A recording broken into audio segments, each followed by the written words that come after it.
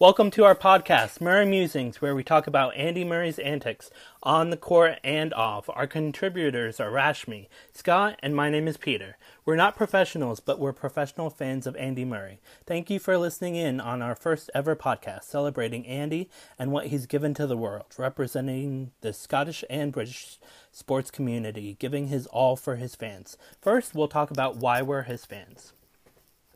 I'll first talk about how I became a fan of Andy, and it happened during the 2006 SAP Open. I watched the semifinal against Roddick, and then also the final against Leighton Hewitt, where he won when he was down 2-6, and then came back 6-1, 7-6, 7-3 to win it. And that match was just inspiring and just amazing, how he showed his grit and determination and the quality of shots and play. And after the match, when he had won, he ran to the stands and kissed his then-girlfriend, Kim Sears, now his wife, Kim Murray. It was just a wholesome moment. It was just inspiring to see a young tennis player just come of age in that very tournament. So that's definitely made it to where it was one of my first, of course, favorite matches, and sealing the deal that I'd become a fan for life. Yeah, hi guys, I'm Rashmi. Thank you guys for listening. The reason how I became an Andy fan, it's quite hard to explain basically. So I'm from Scotland, as you can probably tell from my accent. So I'm from Andy's home country. And so here we've always known about Andy. Like ever since I was a kid, I've known about him. But I never really got into tennis until 2015-16 when Andy started really coming up and getting close to the number one spot. So it was during, ironically, the Wimbledon title that he won, the second Wimbledon title that he won in 2016, when I really started following him. It was the match against Tsonga and the final against Raonic that I really started to cheer him on in a big way. And yeah, ever since then, I think at 2016, the end of 2016, after Wimbledon, he went on a big run on the hard courts, winning 5 tournaments in a row or something like that, and then he became number one at the end of the year, and during that time it was kind of like an escape for me, as we'll talk about later on, how tennis can be an escape, but it was an escape for me seeing him winning so much, and it just made me really happy, and I've always loved the way he is off court as well, and that's why I'm a fan. Hi there guys, my name's Scott. I'm the third podcast hoster, whichever one it is, of the Murray Musings podcast, a podcast about Andy Murray. I am also from Scotland, so there's obviously a link there with Andy Murray, but it goes way back for me. My origin story begins back in 2005 or 2006 or 2007. It was way back. It makes me feel really old thinking back to it now. I was in first or second year at high school, and I remember I was one of those kids at school, like the anti-sport kid, the kid who did sports only when he had to in PE class, and I was just generally terrible at team sports, awful at them, terrible coordination, just generally awful relationship with sports, and as a result I didn't really watch any on TV either. I didn't really have any interest in watching sports, but I just kind of remember coincidentally just flicking through channels one day during the summer, and I think it was Andy's first summer playing at Wimbledon in the main draw, and I just switched the channel, and to be confronted with this kind of gangly, unshaven, scruffy looking kid walking on court at Wimbledon, as though he didn't care what people thought of him. And that just for me was immediately kind of impactful, because I watched him walk on court like he didn't care, and then play tennis like it was every single thing in the world to him. So he didn't care what people thought of him, he just cared how he played tennis. And that was majorly impactful for me. And from then on in, I was kind of known as that weird Andy Murray kid, all the way through until now, when I'm kind of known as the weird Andy Murray adult. And it's brought me to a point now where I'm sitting chatting to two friends of mine who I've met through Twitter, just because we love Andy Murray. And yeah, it's brought me to the point now where I'm excited about talking about him. I'm excited about doing a podcast about him. I'm excited about chatting about his life and how his life has impacted all three of us. So yeah, there's been some ups and some downs along the way as an Andy Murray fan. But we'll cover them as we go on. That's kind of my history as an Andy Murray fan. So we've had a lot of interactions with Andy, a lot of funny and some bad experiences trying to get selfies with him. And so I'll start. So I was trying to get a photo with Andy during the 2018 Cincy Open after he was coming off the practice courts, and I was so nervous. I wanted to look cool, so I put my sunglasses on, and I couldn't even see the camera clearly, and so I accidentally flipped the camera backwards to the other side, and so I had pictures of the Sky instead of Andy and me. But thankfully, I got a picture with him the next year in Cincy in 2019, and he autographed the book that he wrote while at an autograph booth. So that was amazing to quickly talk to him and thank him for everything. So that was my experience with him for our interactions. Yeah, I've tried many times to go and see one of his matches. I've never gone and seen any of his matches, unfortunately, but I have met him 2 times. Once it was at his documentary premiere in London, where I was studying at uni. I went over there and luckily met him and with a few of his family members and friends over there who went to his premiere. All I said to him was congrats on the Antwerp win, which happened a few weeks before that, and he said thank you. But I still count that as an interaction. I got 2 selfies with him that day. One was at that moment when I told him congrats on the Antwerp win, and also one when he was leaving the venue. A horde of fans were there, and when I got home, I saw that both of the selfies were blurry, so they came to nothing. So I was planning to show them to everyone, and I couldn't because they were just atrocious. But anyway, it was the memory that counted in that experience. I kind of treasure that because it was really fun to get to see the documentary film and meet people like Judy and Jamie and people like Annabelle Croft, all the people in the tennis community that I'd always seen on TV, and then got to talk to him in person. It was really nice. And also a few months ago in November, he did a Twitch stream with Gail Monfils where I got to luckily after a lot of hassle got to talk to him on the very last day of the streams, and I got to tell him how much he meant to me as a player and as a person, so I'm very grateful that I got to do that. It came across pretty last minute though for you, right, Rashmi? It was so... Really, yeah, it was crazy, yeah. So basically, I had been trying for 4 days up until they finally said it was the last day. Daniil Medvedev had won the tournament. It was I was kind of accepted that it wasn't going to happen. I was laying in bed going, at least I tried, And then I got a message from Gail's team saying, you can come on right now. And I was like, what? No? And I said yes immediately. I immediately said yes, because I was like, if they change their mind, then I'm going to forever regret it. So I said yes, immediately got ready, and didn't have a question, because the question I prepared, they'd already answered in detail. So I had to come up with a question in my head, and I thought about one about doubles that I had been thinking about for ages. And I asked him it on the stream. I don't know. Maybe on the stream I came across very nervous, and that was the reason why. It was a combination of the kind of last minuteness of it, the combination of me actually talking to my idol, and Gail Monfils, who's just amazing as well. So the whole experience made me really nervous, but as it went on, I got kind of more comfortable, and yeah, I'm really glad that I got the opportunity, because not many people get that opportunity, so I'm really grateful. Yeah. I mean, yeah, just to lead on from that, like that's I was one of those people that week as well, and that's that was unlike Rashmi, and I've thought about it. I've thought about it a little bit. Unlike Rashmi with my episode, like it was.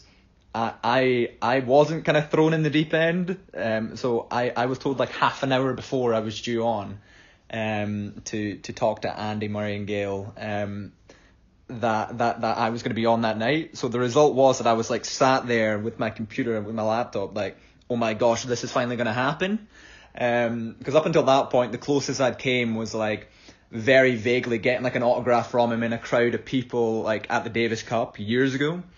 So that was the only other like kind of interaction I'd had with him.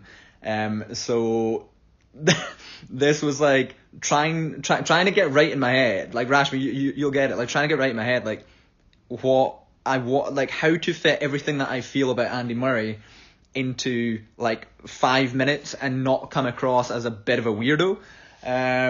Which was quite difficult, I think, because obviously he means like so much to me and to you guys as well, but like it was just, so I was sitting there for like half an hour watching this happen, like watching their live stream, knowing that I was about to be introduced, and then suddenly without warning I was being introduced and I was there like just chatting to them. And I know Rashmi, you've watched your episode back a few times, right? But I kind of cringed while doing it, but I did watch mine back, and I kind of cringed at stuff I said and how much I was smiling at him. Like he was talking seriously about doubles, and I was smiling, like giggling. You're just grinning away. Purely because, that was purely because I was so excited that I got the opportunity. I didn't find anything he said funny. It was just like, it wasn't funny. It was just me thinking in my head like, I'm actually talking to him right now. What? Yeah. No, it's one of those things where for me I was like chatting to him, and then in my head I was like, oh my god, like this is literally taking place. And I don't know whether I would have preferred that. I don't know whether I would have preferred the anticipation of waiting for half an hour. That would have been nerve-wracking. It was honestly, because I overthink everything. Yeah, no, it was way too much. Like honestly, by the time it was over, I remember just. It's a shame as well in a way, because it's like meeting your idol knowing that thousands of people are going to be watching it on the internet.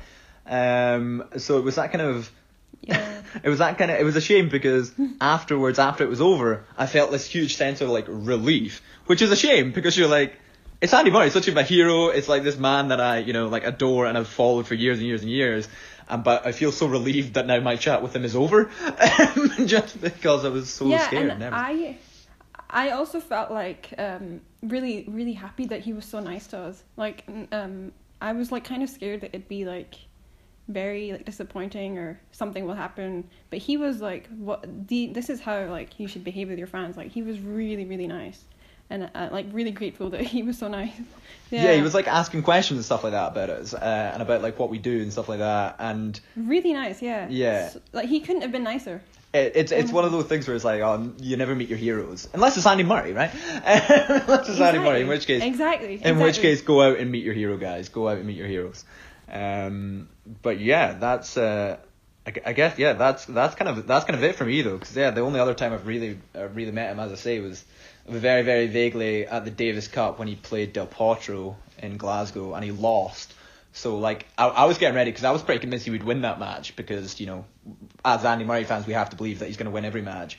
And it was a fantastic match to watch. But, yeah, that ended in heartbreak for Andy and for his fans. But he was still solid enough, a really, really cool guy to, like, sign my autobiography.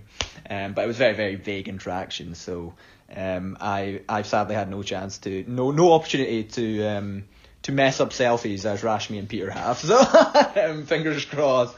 Fingers crossed if I ever get the opportunity, I hopefully won't, but I mean I probably will. But yeah, I think that about wraps up our interactions, doesn't it? I think that wraps it up. Rashmi, if you'd like to go in and we can talk about our favorite matches of his. So favorite matches. This is a good question because I have a lot of them. One primarily that sticks to mind is the Kohlschreiber match. This, ironically, it's not a Grand Slam match. It's the Kohlschreiber match in Dubai 2017. the one where he plays a tiebreak, which is 2018, that he wins after saving 7 match points. The way he hits that drop shot at I think it was 6-7-6 in the tiebreak. He was a match point down. Yeah, that's like that is the best drop shot I've ever seen, honestly. Oh, for sure. Like given the context. Yeah, given the context, the what was at stake, and how he won the match and won the set, won the match, won the tournament after that, just unbelievable. So that whole match, and the fact that he won the trophy after that match, is just unbelievable to me. Another favourite match, obviously everyone would say the Wimbledon 2013 match against Djokovic. Best match ever. Yeah.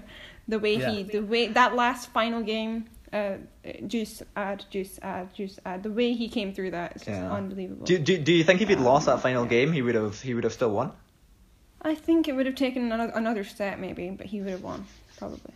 Yeah. He was on. Luckily, we didn't need to find it. He was on a roll that day, and Djokovic was injured or something happened. Luckily something happened. I think Djokovic went to the trainer. I don't know whether it was just he was tired or something, but he wasn't at his best. So I think Andy was on a roll. He would have won it, but it would have been excruciating for fans to go through. Yeah, it would have been. Yeah. Yeah. To go through another hour of that. Yeah. Would not have been good.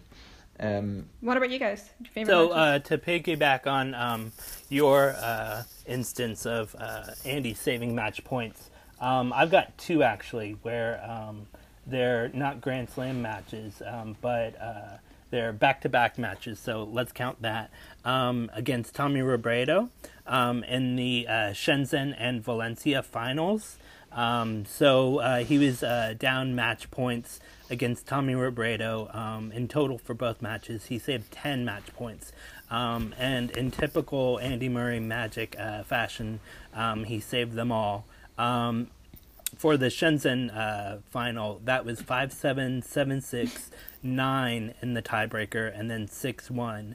And then in Valencia, it was 3-6, 7-6, 7-6, and 8 tiebreaker points. And I mean, those 2 matches just typify, Andy Murray and the grit and the quality that he plays at when he plays his best. And because Tommy Robredo, just did not get the better of him in both of those matches, he playfully put up his middle fingers at him at the net when they were so tired. Iconic. In Valencia after that final. I've seen that before. It's an iconic moment in Andy Murray's career because I'm sure that's how a lot of people are feeling after they, think that they're up a set, up a break, and whatnot, and then Andy Murray just seems to come back. So those 2 matches are definitely 2 of my favorite matches of his. Those matches are fantastic, but I am going to be the controversial one amongst my fellow podcast hosts here, and I am going to pick a Grand Slam match. So I know that's cheating. That is cheating. I know. But I am going to pick a Grand Slam match, and it's actually a Grand Slam match that, of course, Andy Murray did lose. That I'm going to pick as one of my favorite matches. And it is pick one. Yeah, I know. I'm feeling some judgment here, but it's and I promise, guys, the biggest Andy Murray fan right here. But like this match for me, it was just so good. Like it was against Djokovic in the semi-finals of the Australian Open, and before that match, it's one of these things where it's like Djokovic at the Australian Open. He's just coming off the back of one of the greatest seasons in professional men's tennis history. And everyone thought, I think everyone thought, apart from, the most diehard fans like ourselves, that Andy was probably going to lose that match. He was probably going to lose that match. But it just, for me, this match kind of epitomizes Andy Murray's career. It was a glorious and fantastic defeat. It really was. And it was, for me, the point where Andy speaks about it afterwards, that he realizes that he can and he does have the ability to compete with the best players, the greatest players of all time, on the biggest stages in the sport. And it's just, it is fantastic. Now I know, Peter, you've said that you're not a big fan of watching matches that he's lost, but I would implore you, and I would implore anyone listening to us go on here about him, that to go and watch it. And if you can, and if you as an Andy Murray fan you can't watch it all, just like miss out the last 5 minutes, because like the quality of tennis from Andy Murray in that match, and I do think it's the best match that Andy's ever played against Djokovic, at least. I think there's an argument to be made it's his best match against any of the big three, Djokovic, Nadal and Federer. It's just so good, and the quality is fantastic. And then he goes on in 2012 to win the Olympics and win his first Grand Slam at the end of the year. So that match, it is kind of overshadowed by his victories and things, understandably. But it's just such a good match. It's just such a good match. It's definitely the match for me that I went back and watched the highlights of it most. I think that, and like his Wimbledon, obviously his Wimbledon win, his first Wimbledon win, I've watched that a lot as well. But just that match, just for tennis quality wise, it's just fantastic. And it's, definitely for me, whenever somebody asks me my favourite Andy Murray match, I'm like, it was one that he lost, but he lost it brilliantly. And that is for me why Andy is so great, because he's came back so often from like heartbreaking defeats. That is just, he's such an inspiration. So that for me is probably my match. There's so many more, but there's so many that more. one for me is probably. I was just thinking about the Olympics, the one that he beat Federer on Wimbledon the same year that he lost to him in the Wimbledon final, 2012. He beat him. That was so poetic, so poetic. Amazing. Yeah. Just how he he literally demolished Federer that day on the same court where he lost a few months ago. It was just insane. Yeah, it was. And then he won his first slam. He won nice. his first slam at the US Open a few months later after that as well. It was amazing. The US Open, yeah. Yeah. It's just amazing. Amazing what he did after. How he recovered from that Wimbledon final loss against Federer. Just amazing. Yeah. Not a clue, but it was, just outrageous to watch.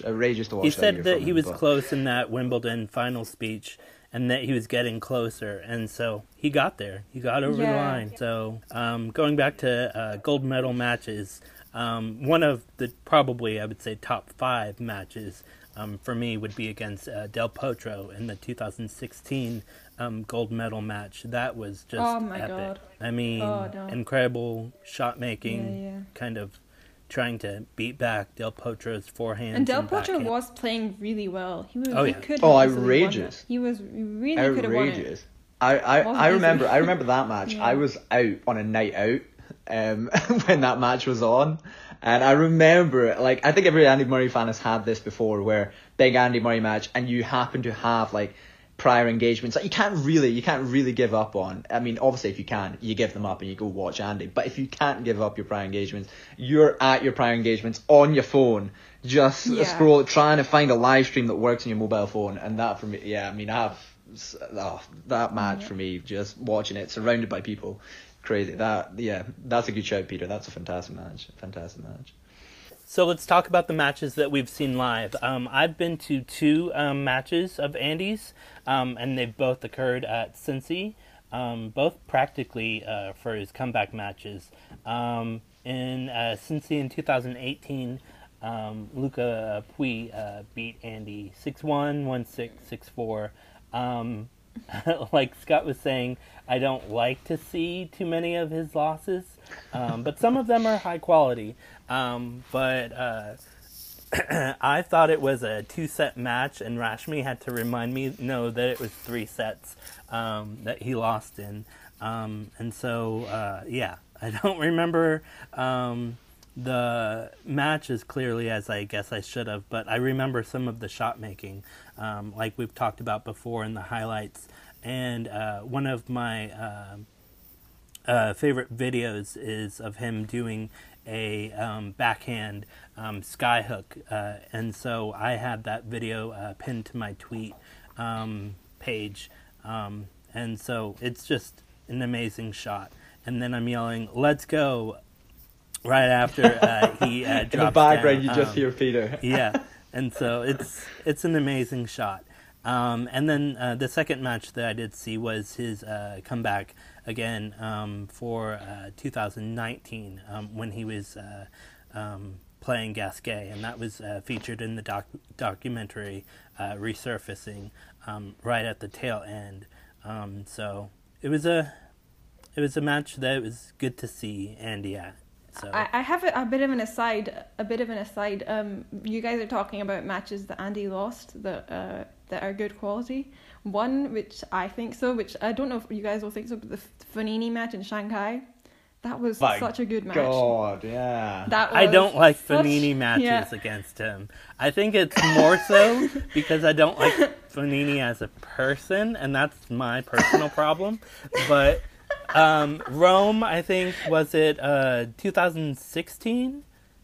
No, it was. Yeah, it could have been. Was it? When he played him, and even 2017, right? Where he said that he couldn't move, and so Fognini drop-shotted him pretty much every single time thereafter, and it was just but honestly, brutal. I don't blame him for I don't blame him at all. It's a smart legitimate tactic. When you hear your opponent say, "I can't move," especially on clay, what are you going to do but drop-shot him for the rest of the match?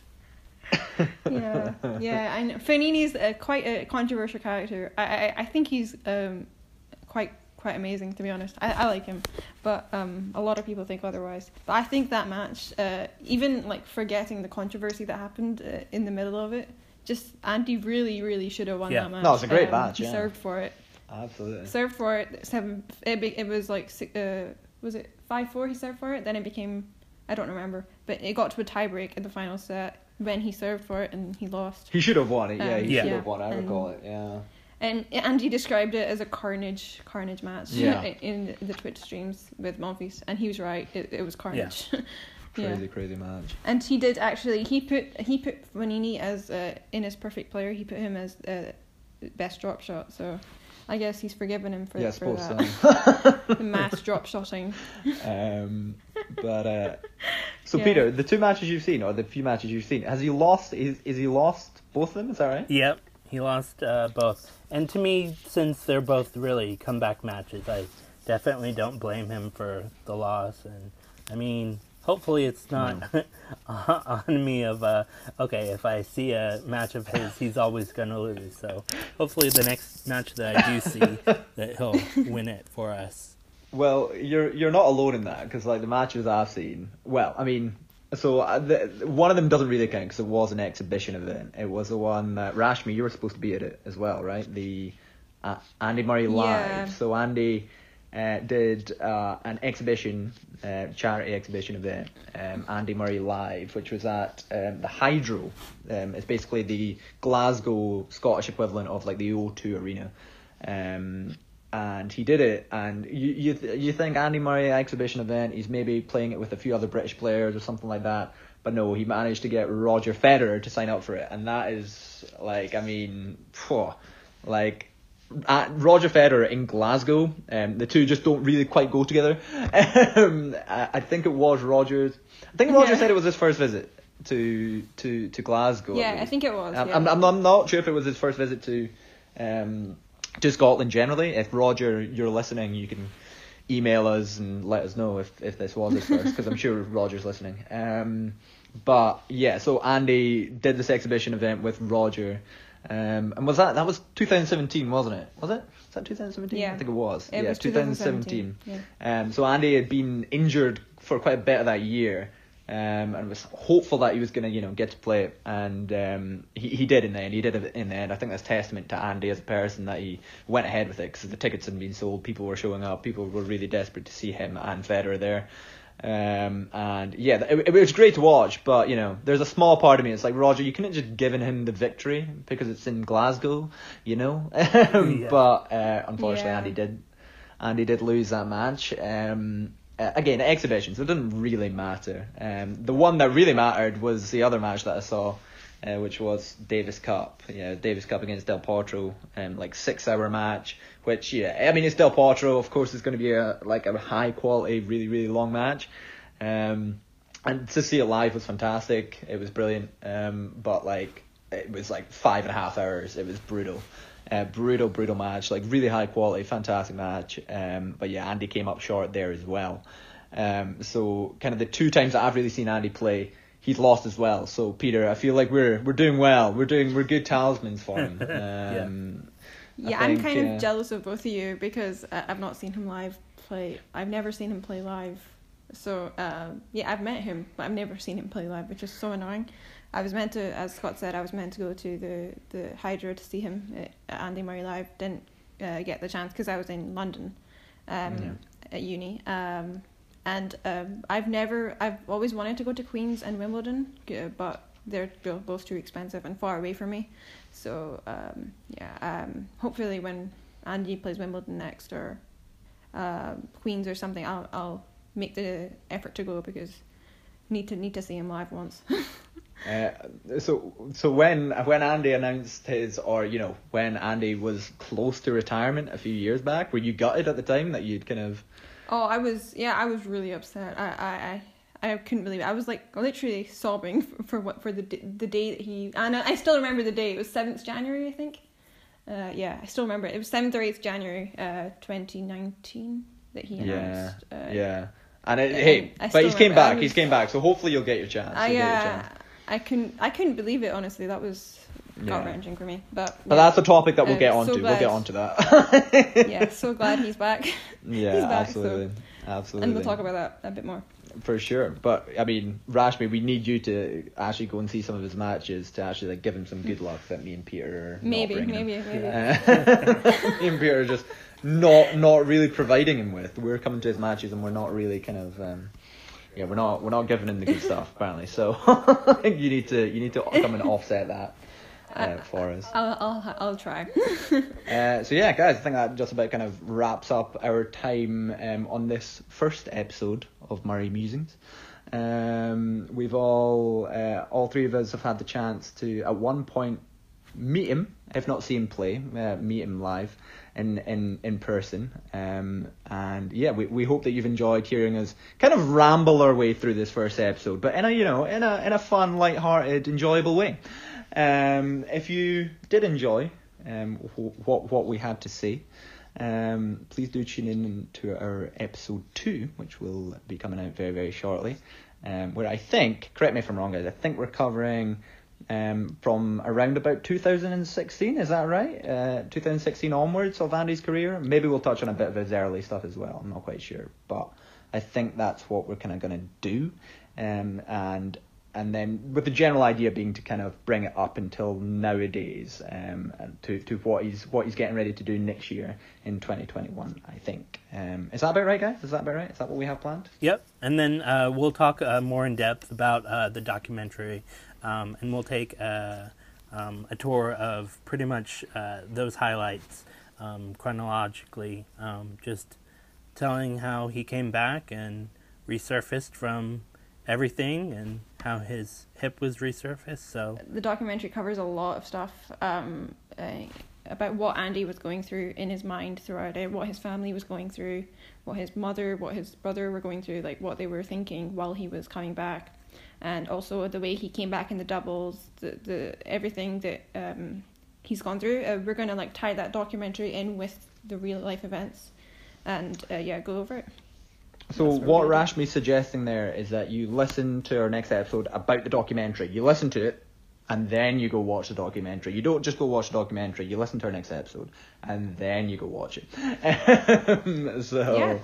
Please do watch that documentary. It's just amazing. Oh, we'll talk more about that but we will in the next episode. But yeah, we will. That's a teaser. So, absolutely. Thank you very much, guys. Thanks for listening, and thanks for joining me, my fellow podcast hosts. See you. Bye. Bye.